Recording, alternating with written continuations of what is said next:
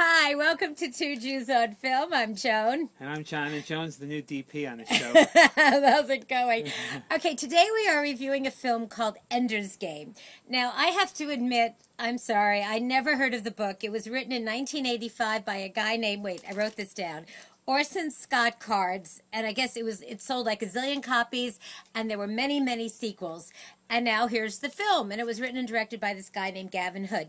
Now, I found this film so intriguing. First of all, the lead kid, his name is Asa Butterfield. He plays Enders Wiggins, and basically what's happened is 50 years before all this, these aliens invaded the Earth, and they were called, wait, I wrote this down too, the Formics. And Harrison Ford plays this colonel, and basically they realize, I'm explaining this so poorly, but they realize that adults aren't equipped to deal with the future. To deal with these aliens, that these aliens may invade again. So what they do is they get all these kids, you know, that are like, I don't know, 12, 13, 14, 15, and they train them to basically be super warriors. And you know what and Wiggins is like the star Can you super warrior. with your hands? I know, I'm trying. Go ahead. Did I explain that well? No. Okay. But the thing is that Arthur C. Clarke wrote a book called Childhood End. Yes. And what both books have in common is that it's the youth is the future. Right. The youth is the future. And I love Childhood's End, though. Childhood's End was like one of my favorite science fiction books. And if you haven't read it, folks, go get it and read it.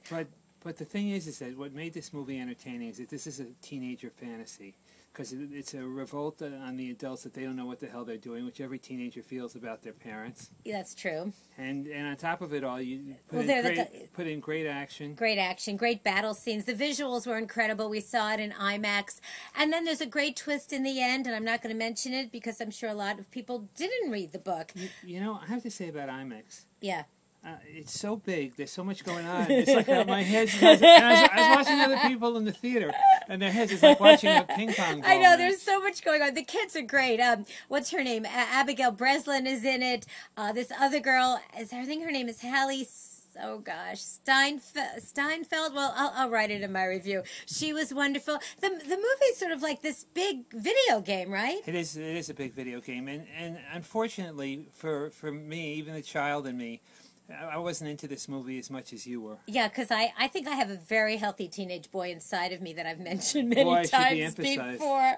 Okay, well, folks, I highly recommend you see this film because I think it's like really cool and really fun. And I'm going to give Ender's Game, which opens in theaters Friday, November 1st, I'm going to give it 4 bagels out of 5 with lox, cream cheese, and capers because I just enjoyed every minute of it. And you, my sci-fi non-buff, what are you going to give it? Teenagers out there, I think you're going to really enjoy it. And I'm going to give you 3.5 bagels. You are? Because that's the audience. It's a teenage audience. That's right. 3.5 bagels. You're going to give the film, not the teenagers. That's correct. But I may have to give them a 3 when they come out of the theater. Well, anyway, we'd love to know what you think about this film. If you've read the books, we'd love to hear from you.